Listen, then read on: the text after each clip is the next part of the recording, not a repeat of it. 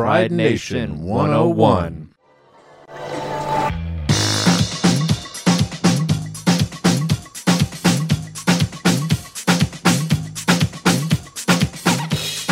Welcome to Pride Nation 101, queer voices, music, opinions, and lives. From Highway 101 to the world. I'm Roland Corey Medina. And I'm Chad Oliver Swimmer, coming to you from the unceded land, now known as Casper, California. Today is the Banned Books episode. How many challenges were made to our favorite and not so favorite books in 2021? Over 700 legal challenges affecting nearly 1,600 titles in the U.S. alone. Today we're going to feature readings of the great and newly great banned books with the voices of Diane Patterson, George Russell, Carrie Ann Becker-Fishman, Barbara Wexler, Zee Varone, Jenny Rorby, and the long-awaited return of Chipmunk. And with an introduction from independent bookseller Christy Olson Day of the Gallery Bookshop. Stay tuned.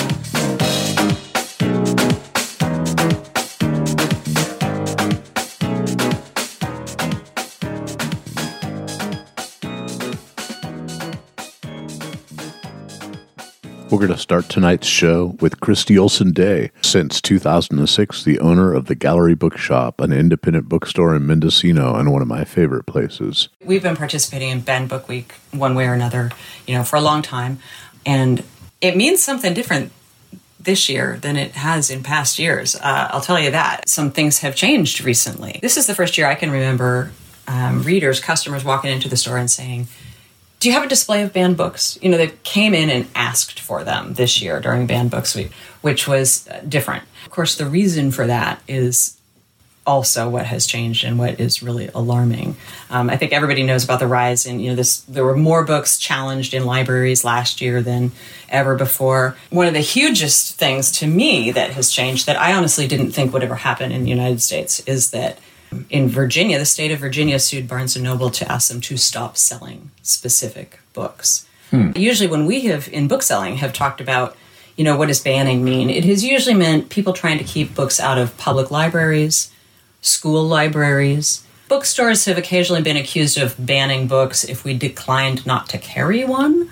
But of course, that's not banning. This bookstore carries maybe 20,000 titles out of the million-plus titles that are published every year and the many millions of titles that are in print.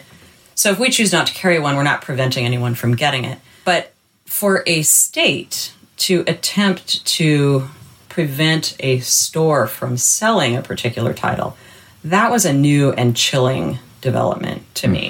And of course, you probably won't be surprised to hear the two titles they wanted removed on grounds of obscenity were totally unobscene books that happened to feature characters, or in one case, a real person. It was a memoir, gender nonconforming or LGBTQ plus, genderqueer being one of them. So that was just chilling to me. And that, I'm pleased to report that the judge that lawsuit came before, had a respect for the law as written.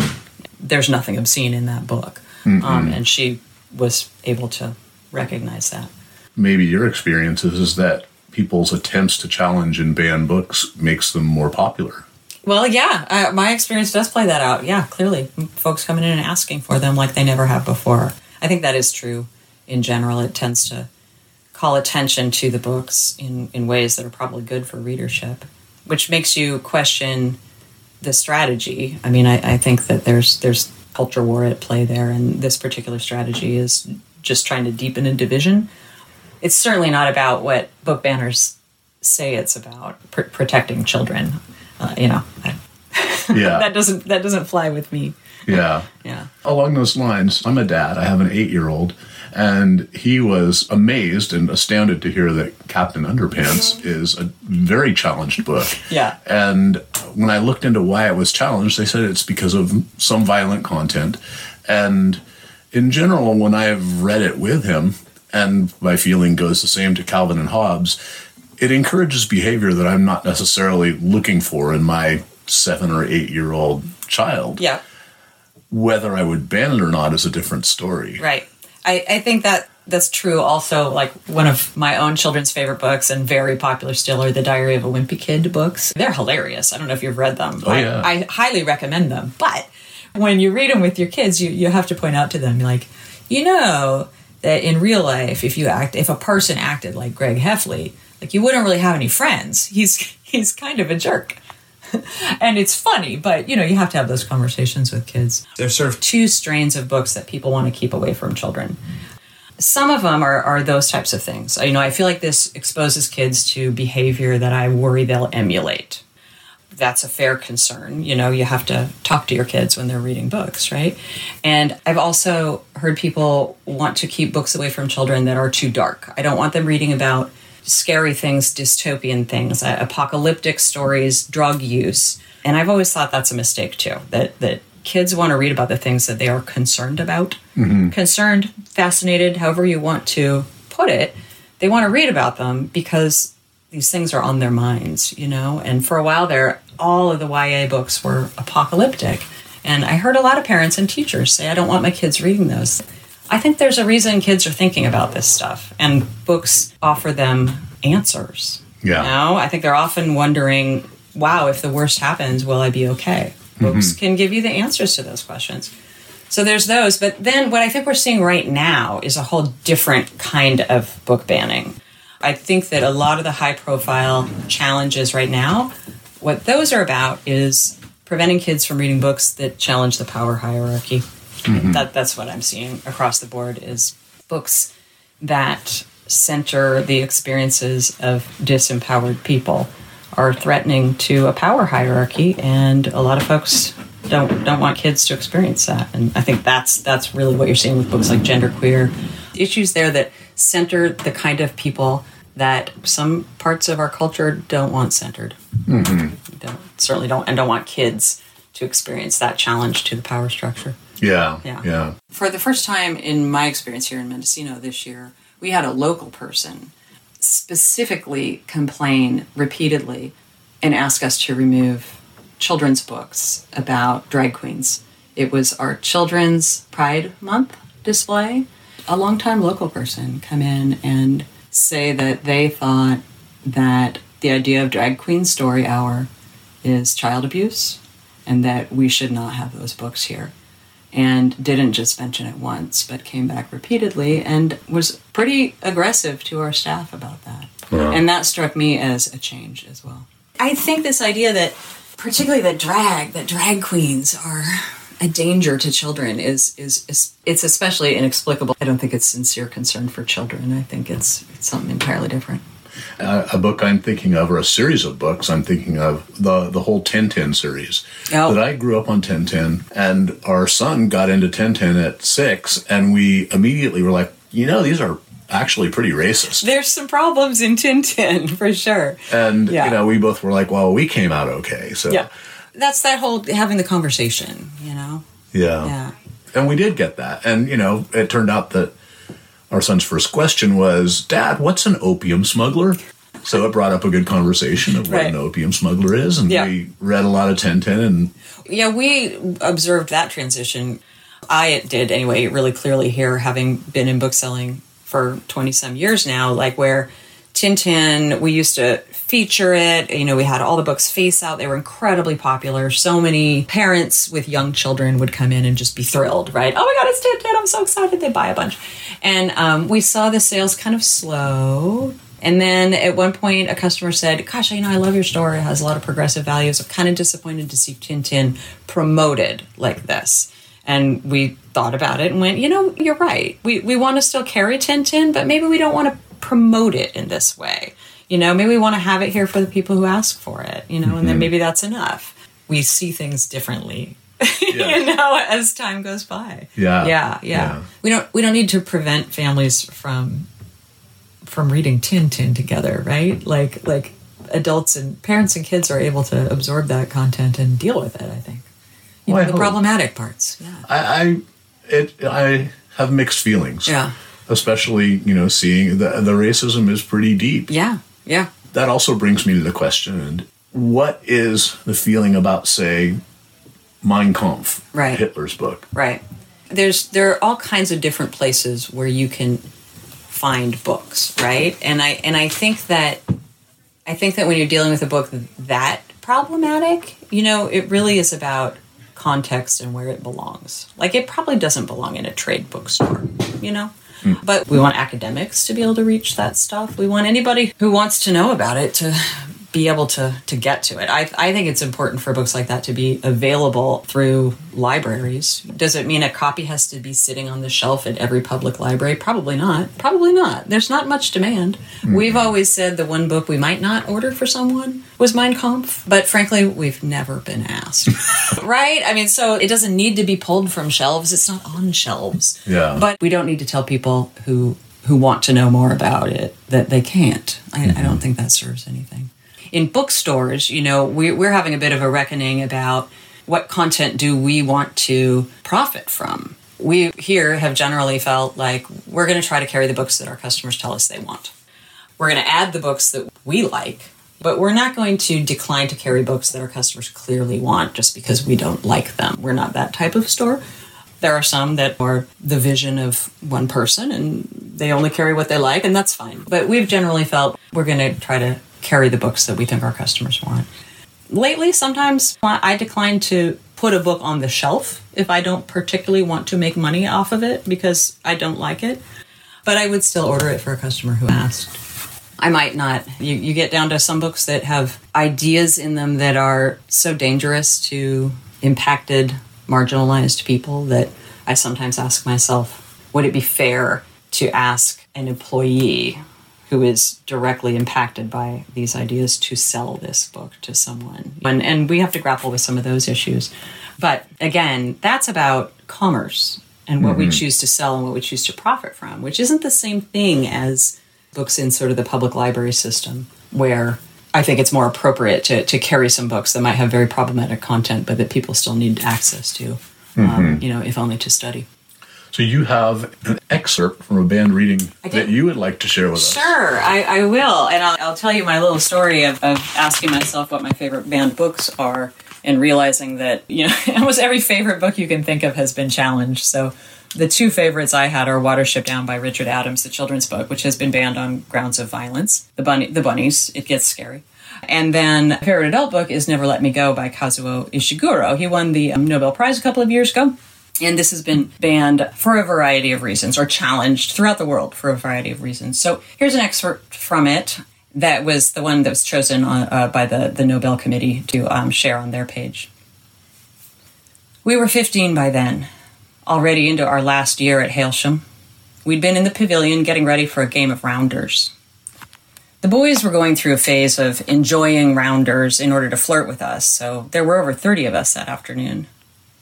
The downpour had started while we were changing, and we found ourselves gathering on the veranda, which was sheltered by the pavilion roof, while we waited for it to stop. But the rain kept going, and when the last of us had emerged, the veranda was pretty crowded, with everyone milling around restlessly. I remember Laura was demonstrating to me an especially disgusting way of blowing your nose for when you really wanted to put off a boy. Miss Lucy was the only guardian present. She was leaning over the rail at the front, peering into the rain like she was trying to see right across the playing field. I was watching her as carefully as ever in those days, and even as I was laughing at Laura, I was stealing glances at Miss Lucy's back. I remember wondering if there wasn't something a bit odd about her posture. The way her head was bent down just a little too far, so she looked like a crouching animal waiting to pounce. And the way she was leaning forward over the rail. It meant drops from the overhanging gutter were only just missing her, but she seemed to show no sign of caring. I remember actually convincing myself there was nothing unusual in all this, that she was simply anxious for the rain to stop, and turning my attention back to what Laura was saying. And then a few minutes later, when I'd forgotten all about Miss Lucy and was laughing my head off at something, I suddenly realized things had gone quiet around us and that Miss Lucy was speaking. She was standing at the same spot as before, but she'd turned to face us now, so her back was against the rail and the rainy sky behind her. No, I'm sorry, I'm going to have to interrupt you, she was saying. And I could see that she was talking to two boys sitting on the benches immediately in front of her. Her voice wasn't exactly strange, but she was speaking very loudly, in the sort of voice she'd used to announce something to the lot of us. And that was why we'd all gone quiet. No, Peter, I'm going to have to stop you. I can't listen to you anymore and keep silent. Then she raised her gaze to include the rest of us and took a deep breath. All right, you can hear this. It's for all of you. It's time someone spelt it out. We waited while she kept staring at us. Later, some people said they'd thought she was going to give us a big telling off. Others that she was about to announce a new rule on how we played rounders. But I knew, before she said another word, it would be something more. Boys, you must forgive me for listening, but you were right behind me, so I couldn't help it. Peter, why don't you tell the others what you were saying to Gordon just now? Peter J. looked bewildered, and I could see him getting ready his injured innocence face. But then Miss Lucy said again, this time much more gently, Peter, go on. Please tell the others what you were just saying. Peter shrugged. We were just talking about what it would feel like if we became actors, what sort of life it would be. Yes, Miss Lucy said, and you were saying to Gordon that you'd have to go to America to stand the best chance. Peter J. shrugged again and muttered quietly, Yes, Miss Lucy. But Miss Lucy was now moving her gaze over the lot of us. I know you didn't mean any harm, but there's just too much talk like this. I hear it all the time. It's been allowed to go on, and it's not right. I could see more drops coming off the gutter and landing on her shoulder, but she didn't seem to notice. If no one else will talk to you, she continued, then I will. The problem, as I see it, is that you've been told and not told.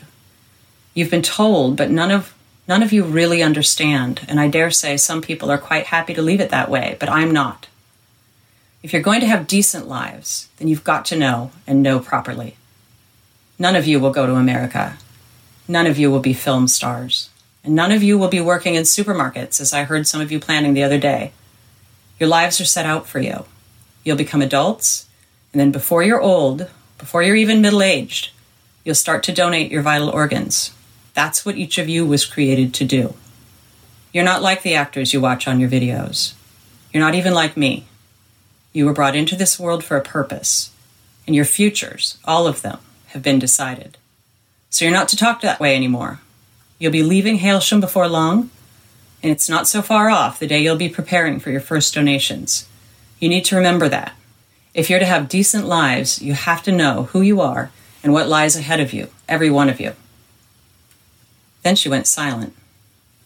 But my impression was that she was continuing to say things inside her head, because for some time her gaze kept roving over us, going from face to face, just as if she were still speaking to us. We were all pretty relieved when she turned to look out over the playing field again. It's not so bad now, she said, even though the rain was as steady as ever. Let's just go out there. Then maybe the sun will come out, too. Ooh. It's one of my favorite books. I have not read it. It's pretty... Kazuo Ishiguro has an interesting outlook on the world. Yeah. Can you give us a little context? Well, it's about a boarding school where kids are experimentally treated very well to see if they can have a good life in spite of the fact that they are clones who were created just to be organ donors. So it's a near future dystopia. And I think it's also kind of an allegory. I mean, I read it as an allegory for what it's like for everyone to grow up and kind of get the bad news about being human. Yes. I think that's kind of what it's about. Well, Christy Olson Day, thank you so much for sharing with us. My pleasure. You are listening to Pride Nation 101, queer voices, music, opinions, and lives from Highway 101 to the world. I'm Chad Swimmer, and we are doing a banned book episode.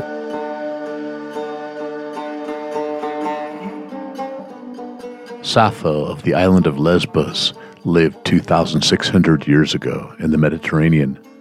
As remarkable as her poetry is the fact that it survives to this day, in spite of hundreds of years of people trying to erase it from the face of the earth. It is sensual, beautiful, contemporary, and timeless, and was absolutely, certainly, nothing that middle-aged Christians could tolerate.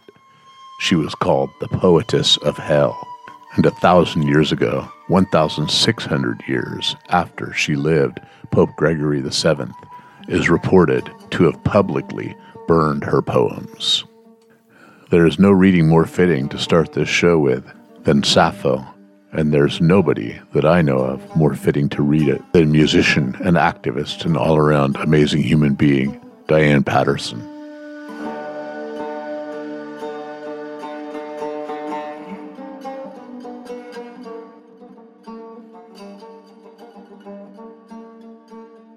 You like a goddess undisguised, but she rejoiced especially in your song. Now she stands out among Lydian women as after sunset the rose-fingered moon exceeds all stars. Light reaches equally over the brine sea and thick flowering fields. A beautiful dew has poured down, roses bloom, tender parsley and blossoming honey clover. Pacing far away, she remembers gentle Atthis with desire, perhaps consumes her delicate soul.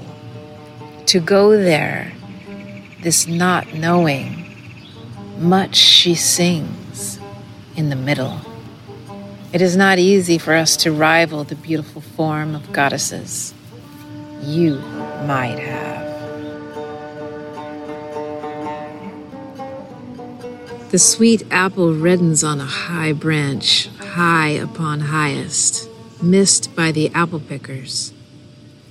No, they didn't miss so much as couldn't touch. Herdsmen crush under their feet a hyacinth in the mountains. On the ground, purple blooms. I simply wish to die. Weeping, she left me and said this too. We've suffered terribly, Sappho, and I leave you against my will. I answered, go happily and remember me.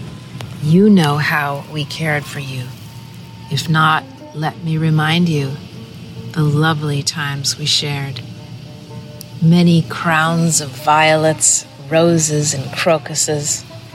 Together you set before me, and many scented wreaths made from blossoms around your soft throat. With pure sweet oil, you anointed me, and on a soft, gentle bed, you quenched your desire. No holy site we left uncovered. No grove, dance, sound.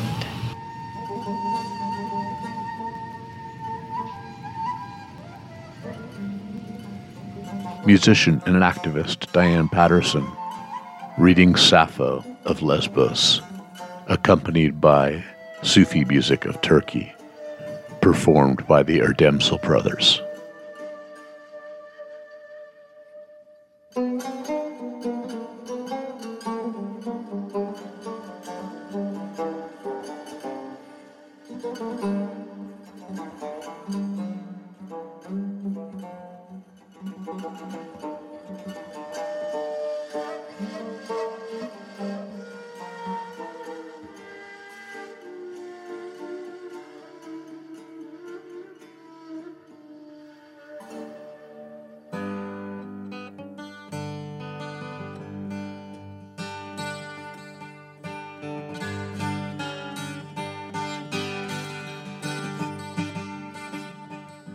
Walt Whitman's Leaves of Grass was first published in 1855, and, like Sappho's writings, is timeless, sensual, and quite iconoclastic. It brought condemnation from Puritans. One critic of the time wrote, "It ought to be enough for Walt Whitman, if he honestly thinks his book is a pure one, to know that the pure in society will shun it, and that it will be sought out and laughed over by lewd women, prurient boys, and hoary-headed old lechers, to know that this notice of his volume will stir to read it only the dregs of the social and moral world into which it goes." It was banned in 1882 by the District Attorney of Boston. Libraries throughout the Union refused to carry it, and it eventually ended up costing Whitman his job with the U.S. Department of the Interior. Also, like Sappho's work, Leaves of Grass later came to be recognized as one of the most important pieces of literature of all time. In an ironic footnote to history, in 1998, then-President Bill Clinton gave a copy to intern Monica Lewinsky. Here we have excerpts of Leaves of Grass, read by retired film studies professor and environmental activist George Russell. We don't read and write poetry because it's cute. We read and write poetry because we are members of the human race. The human race is filled with passion. So, medicine, law, business, engineering, these are noble pursuits and necessary to sustain life. But poetry, beauty, romance, love, these are what we stay alive for. I think I could turn and live with animals. They are so placid and self-contained. I stand back and look at them long and long. They do not sweat and whine about their condition. They do not lie awake in the dark and weep for their sins. They do not make me sick discussing their duty to God. Not one is dissatisfied. Not one is demented with the mania of owning things. Not one kneels to another, nor to his kind that lived thousands of years ago. Not one is respectable or unhappy over the whole earth. Are you the new person drawn toward me? To begin with, take warning. I am surely far different from what you suppose. Do you suppose you will find in me your ideal? Do you think it's so easy to have me become your lover? Do you think the friendship of me would be unalloyed satisfaction? Do you think I am trusty and faithful? Do you see no further than this facade? Love the earth and sun and the animals.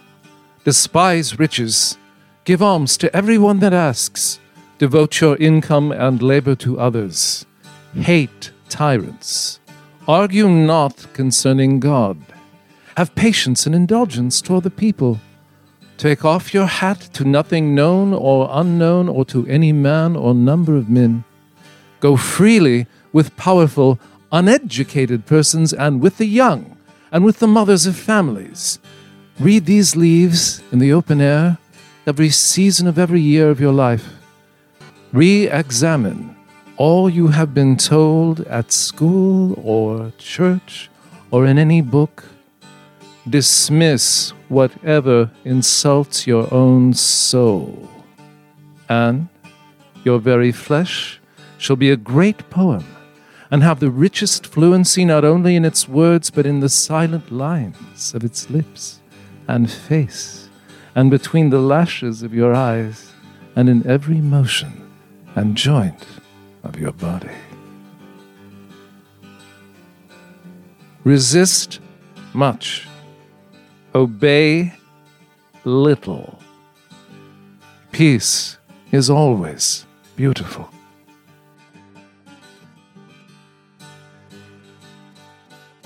That was Walt Whitman's Leaves of Grass, read and accompanied on guitar by George Russell.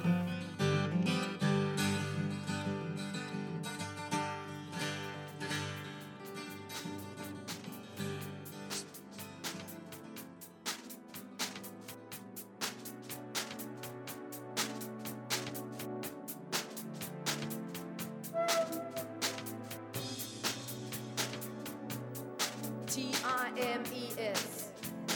You know what it is? Those images of distant past. Something strong. Something so powerful you can hang on to.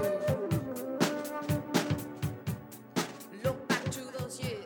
In 1937, Zora Neale Hurston wrote the classic Their Eyes Were Watching God. 60 years later, in 1997, the book was challenged in Virginia, but survived the challenge in court. Parents objected to the language and the sexual explicitness. This is the last paragraph, read by former English teacher Carrie Ann Becker-Fishman. In Carrie's words, I've cried reading it in front of students so many times. Something about her self-satisfaction at the end, in spite of her grief, so damn touching, kind of the double-edged sword of life. So much pain, so much beauty.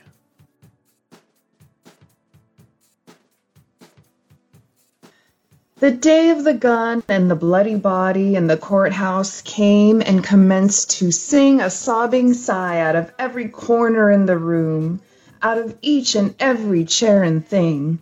Commenced to sing, commenced to sob and sigh, singing and sobbing. Then Tea Cake came prancing around her where she was, and the song of the sigh flew out of the window and lit in the top of the pine trees. Tea Cake with the sun for a shawl. Of course he wasn't dead. He could never be dead until she herself had finished feeling and thinking. The kiss of his memory made pictures of love and light against the wall. Here was peace. She pulled in her horizon like a great fish net, pulled it from around the waist of the world and draped it over her shoulder. So much of life in its meshes. She called in her soul to come and see.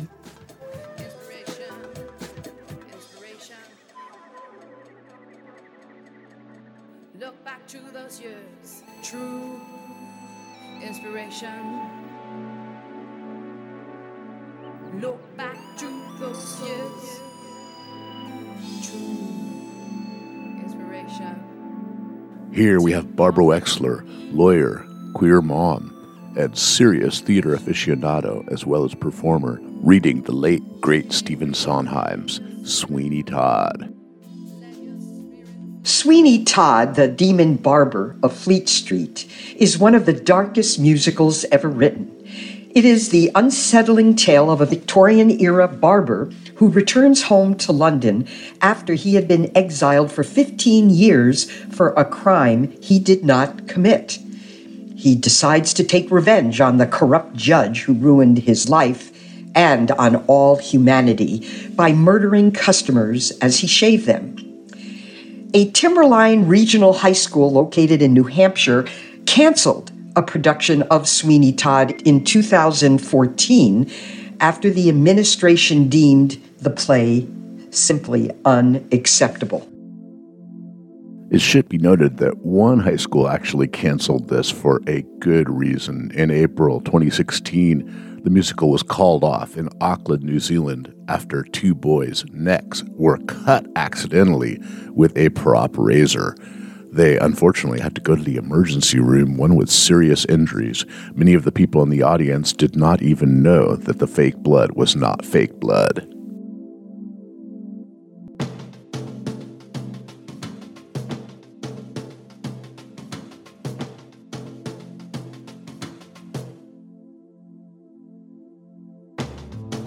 Attend the tale of Sweeney Todd. His skin was pale and his eyes were odd. He shaved the faces of gentlemen who never thereafter were heard of again. He trod a path that few have trod, did Sweeney Todd, the demon barber of Fleet Street. He kept a shop in London town of fancy clients and good renown. And what if none of their souls were saved? They went to their maker impeccably shaved by Sweeney Todd, the demon barber of Fleet Street. Swing your razor wide, Sweeney, hold it to the skies. Freely flows the blood of those who moralize. His needs were few, his room was bare, a lavabo and a fancy chair, a mug of suds, a leather strop, an apron, a towel, and a pail and a mop. For neatness, he deserved a nod, did Sweeney Todd, the demon barber of Fleet Street. Inconspicuous Sweeney was, quick and quiet and clean he was. Back of his smile, under his word, Sweeney heard music that nobody heard. Sweeney pondered and Sweeney planned like a perfect machine he planned. Sweeney was smooth, Sweeney was subtle, Sweeney would blink and rats would scuttle. Attend the tale of Sweeney Todd, he served a dark and a vengeful God. What happened then? Well, that's the play, and he wouldn't want us to give it away. Not Sweeney Todd, the demon barber of Fleet Street. Barbara Wexler reading late, great, gay Stephen Sondheim's Sweeney Todd.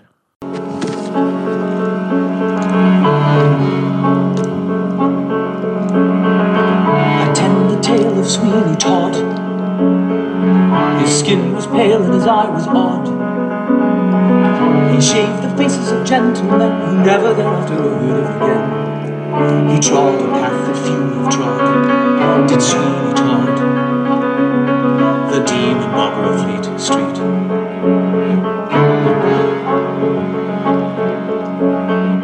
He kept a shop in London town. The Tale of Sweeney Todd by Stephen Sondheim, read by Barbara Wexler.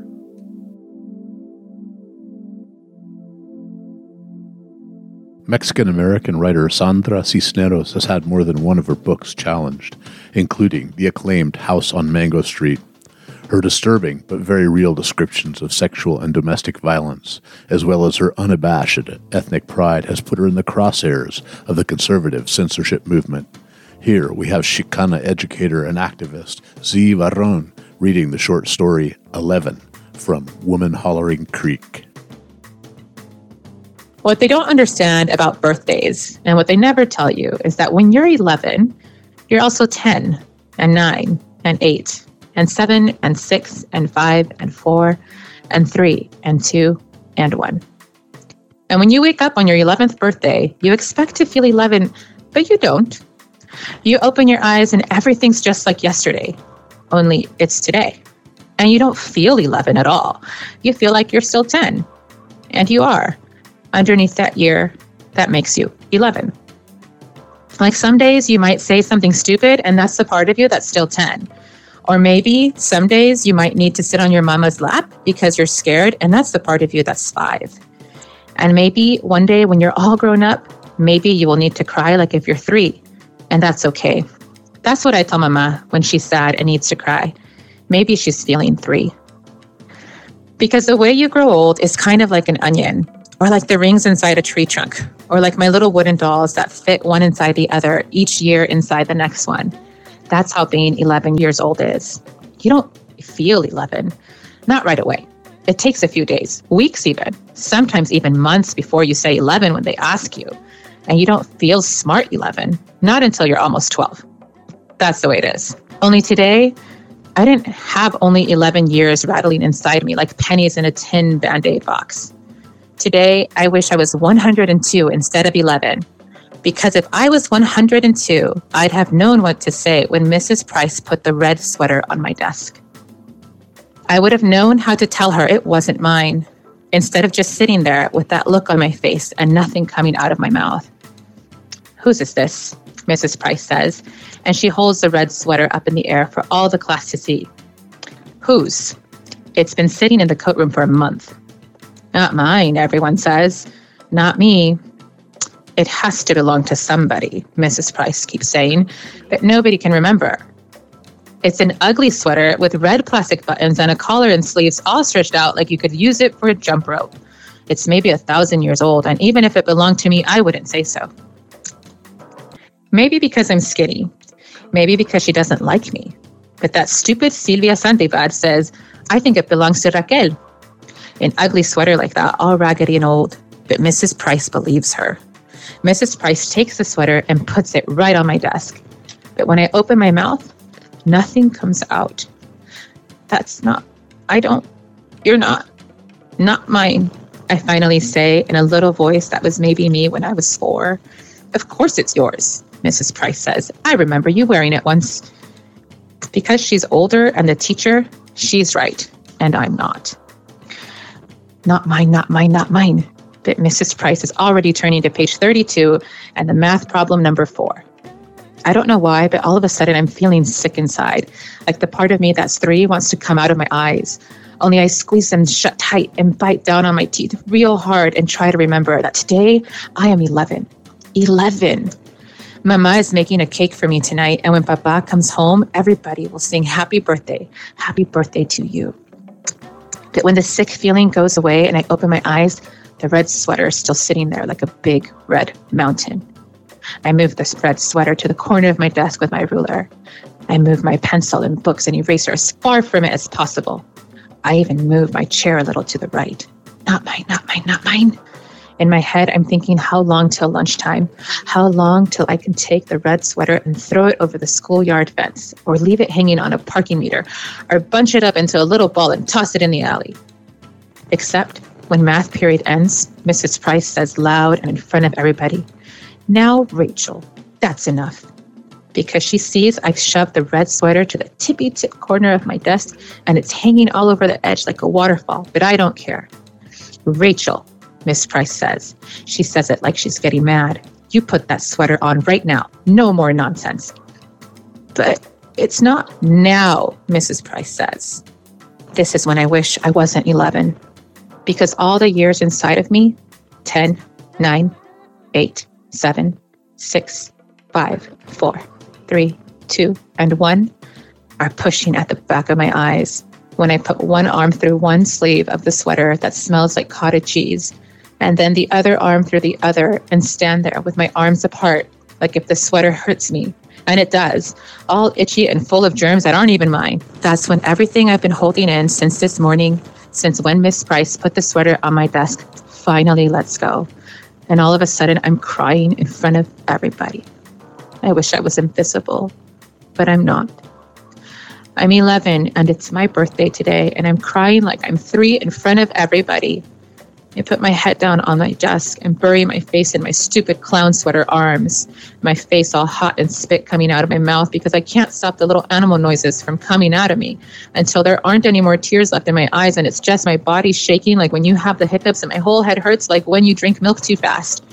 But the worst part is, right before the bell rings for lunch, that stupid Feliz Lopez, who's even dumber than Silvia Saldivar, she says she remembers that the red sweater's hers.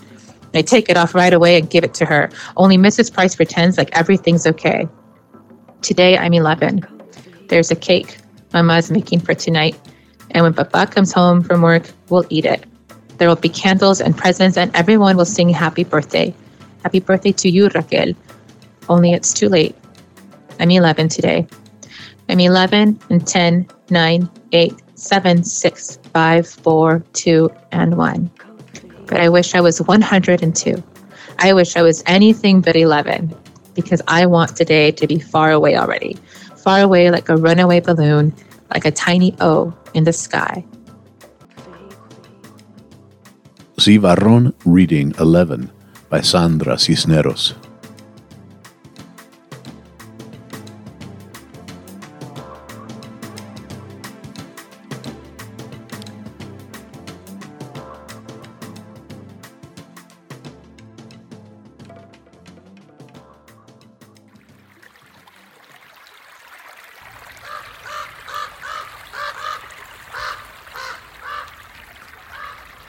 Jenny Rorby is a natural historian, a rescuer of animals, and has authored many young adult novels.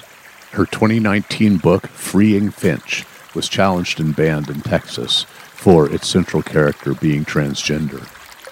Jenny is accompanied here by her neighbors, the ravens, and the sound of the water from her Mitchell Creek backyard.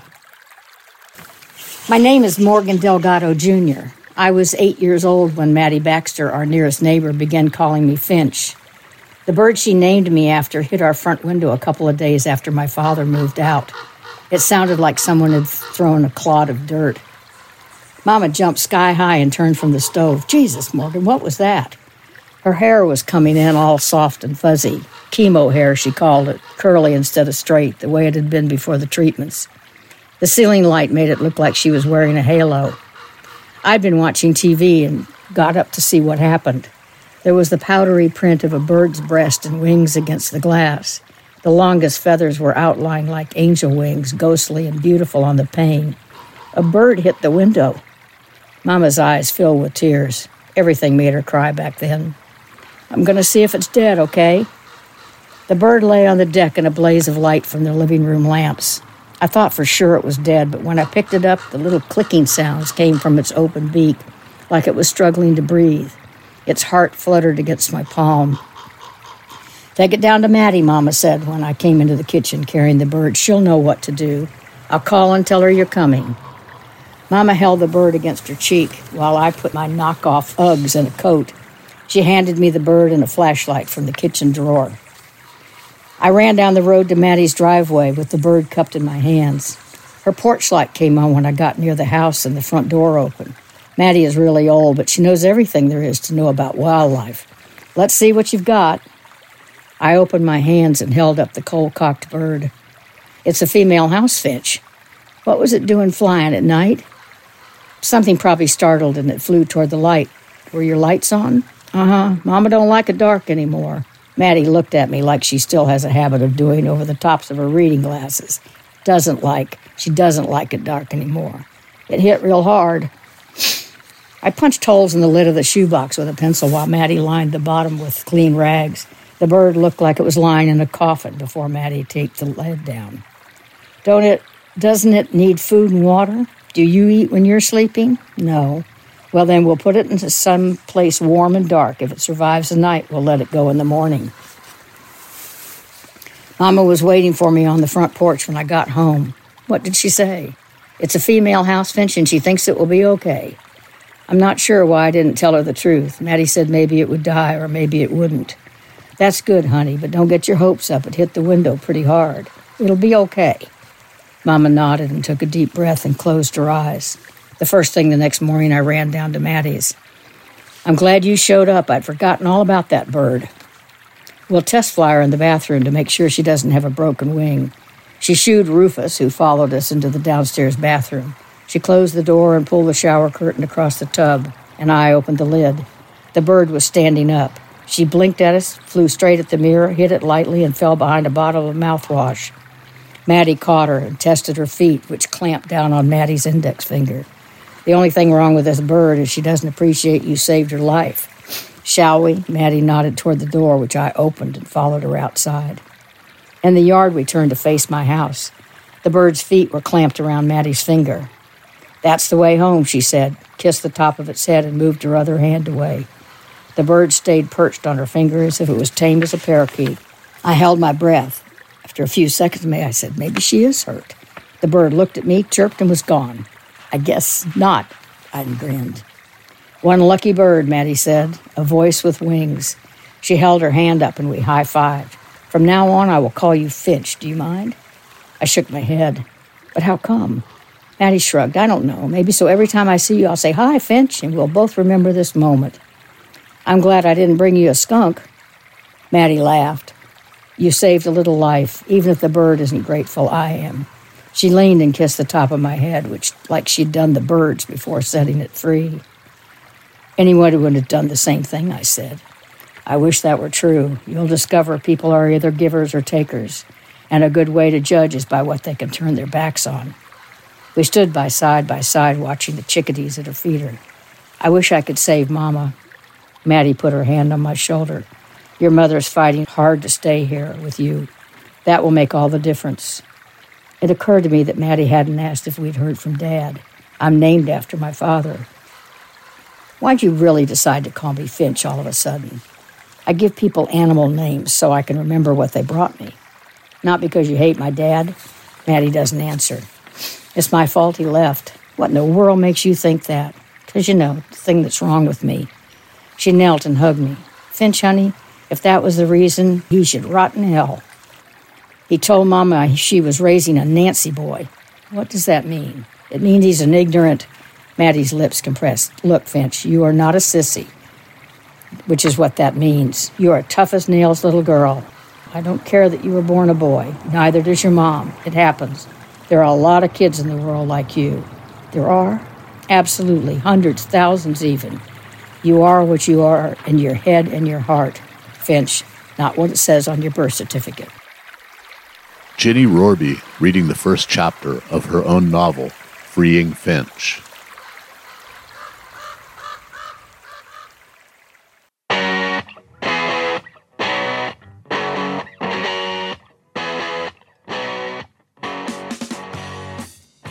In recent years, one of the most challenged series of kids' books is Captain Underpants by Dav Pilkey. Dav is also the author of the Dogman series, which many youth credit as being their road to literacy. One of Dav's popular books, Ook and Gluck, Kung Fu Cavemen from the Future, was called out for having anti-Asian racist stereotypes. Dav apologized, worked with the publisher, and decided to stop the book's printing. It is interesting to note that the book has some pretty radical environmental ideas, where Ook and Gluck travel to the future to stop large corporations from logging all the forests. Back to Captain Underpants, these books were challenged because of graphic violence. It is to be noted that these are graphic novels, and the level of graphic violence in the books is about on par with Looney Tunes of the 1960s. We have Chipmunk doing a reading of Captain Underpants in the tyrannical retaliation of the Turbo Toilet 2000. Chipmunk, take it away. Chapter 13, 11 minutes later. George! Harold! Get down here right now! George and Harold opened their eyes. Warily, they stumbled to the treehouse door and looked down. George's mom and dad and Harold's mom were standing down in the yard looking very angry. The school called, George's dad. They told us that you kids weren't in class today. Uh-oh, said George. We're Dad, said Harold. Would you mind explaining what you've been doing all day? Asked Harold's mom angrily. George and Harold decided to confess everything. We couldn't go to school today, said George, because we had to save the Earth from an evil, crazy guy who was riding around in a giant pair of robotic pants. Yeah, said Harold. We've spent the last day traveling through time, running from dinosaurs and teaching cavemen how to defend themselves. Very funny, shouted George's dad. If you think you can skip school and goof around all day, you're in for a big surprise. George and Harold had never seen their parents so angry. The two boys spent the next 5 hours mowing lawns, weeding gardens, vacuuming houses, washing cars, dusting furniture, cleaning out garages, whitewashing fences, doing dishes, folding laundry, and taking out garbage. It was exhausting work, but it was nothing compared to what was to come next. Chapter 14, What Was to Come Next. George and Harold had never been so tired in their lives. At 9:30 p.m., they grunted goodnight to each other and limped into their houses like zombies. Would you like a snack, dear? Said Harold's mother. No thanks, he mumbled. He was too tired for a snack, too tired to take a bath, too tired to put his pajamas on or take his shoes off. He didn't even have the energy to turn off his bedroom light. He just collapsed on top of his bed and fell asleep instantly. 22 seconds later, the telephone rang. It was George. Harold's mother brought the phone into his room and held it up to his ear. Harold was too tired to even say hello. He just mumbled, I just remembered something, said George, panicking. Tomorrow is test day. Oh no, Harold cried. I forgot all about that. Me too, George. We're having major tests in our classes tomorrow. We're going to have to stay up all night long and study.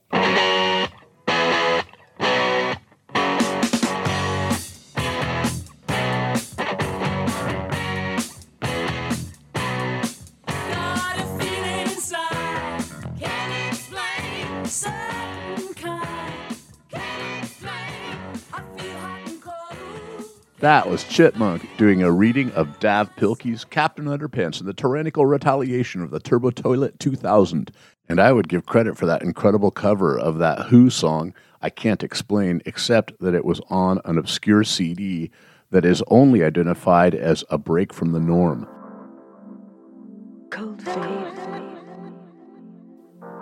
Juno Dawson is a British transgender activist and author of young adult fiction and nonfiction.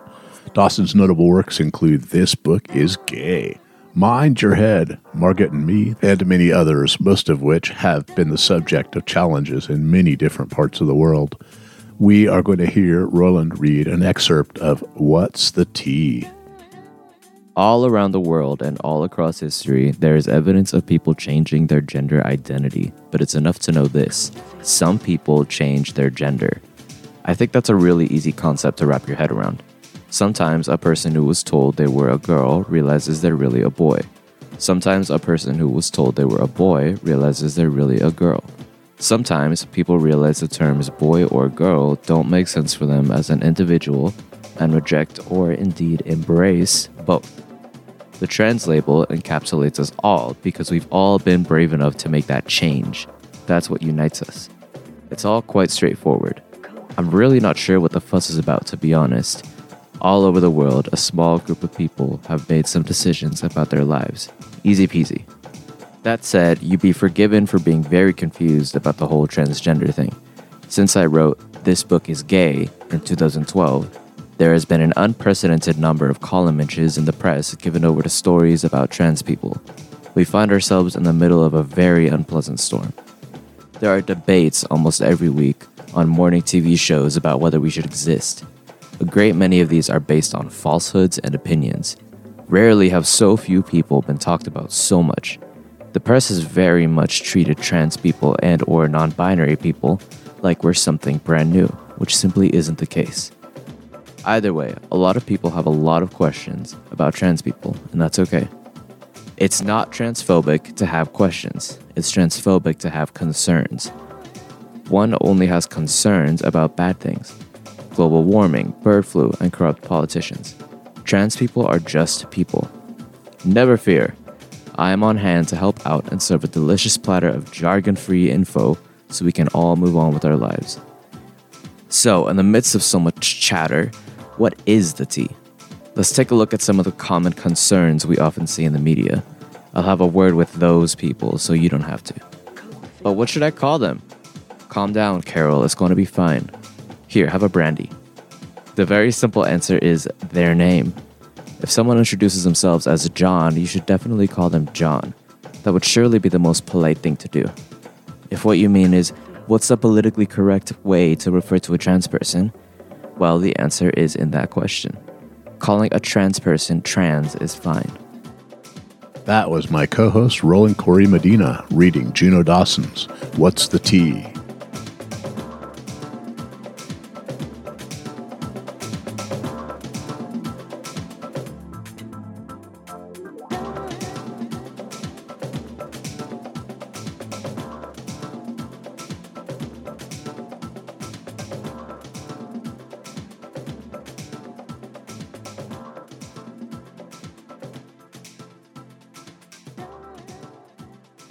Thank you for spending the last hour with us. Roland Corey Medina and Chad Swimmer here on Pride Nation 101.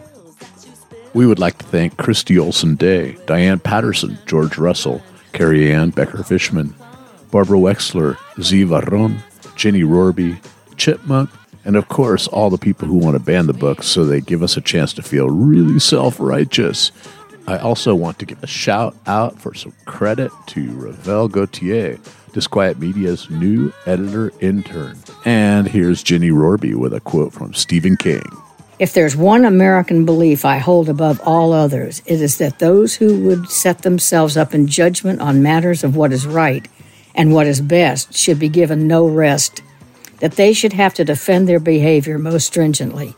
As a nation, we have been through too many fights to preserve our right of free thought to let them go just because some prude with a highlighter doesn't approve of them.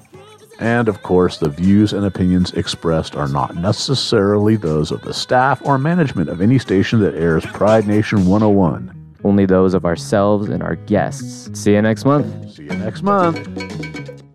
This has been a production of Mendocino County Public Broadcasting, KZYX Philo 90.7 FM, KZYZ Willits and Ukiah 91.5 FM, and Fort Bragg at 88.1 FM. You can find more content like this on our website at kzyx.org, and consider donating by clicking the red donate button in the upper right corner. Thank you for listening.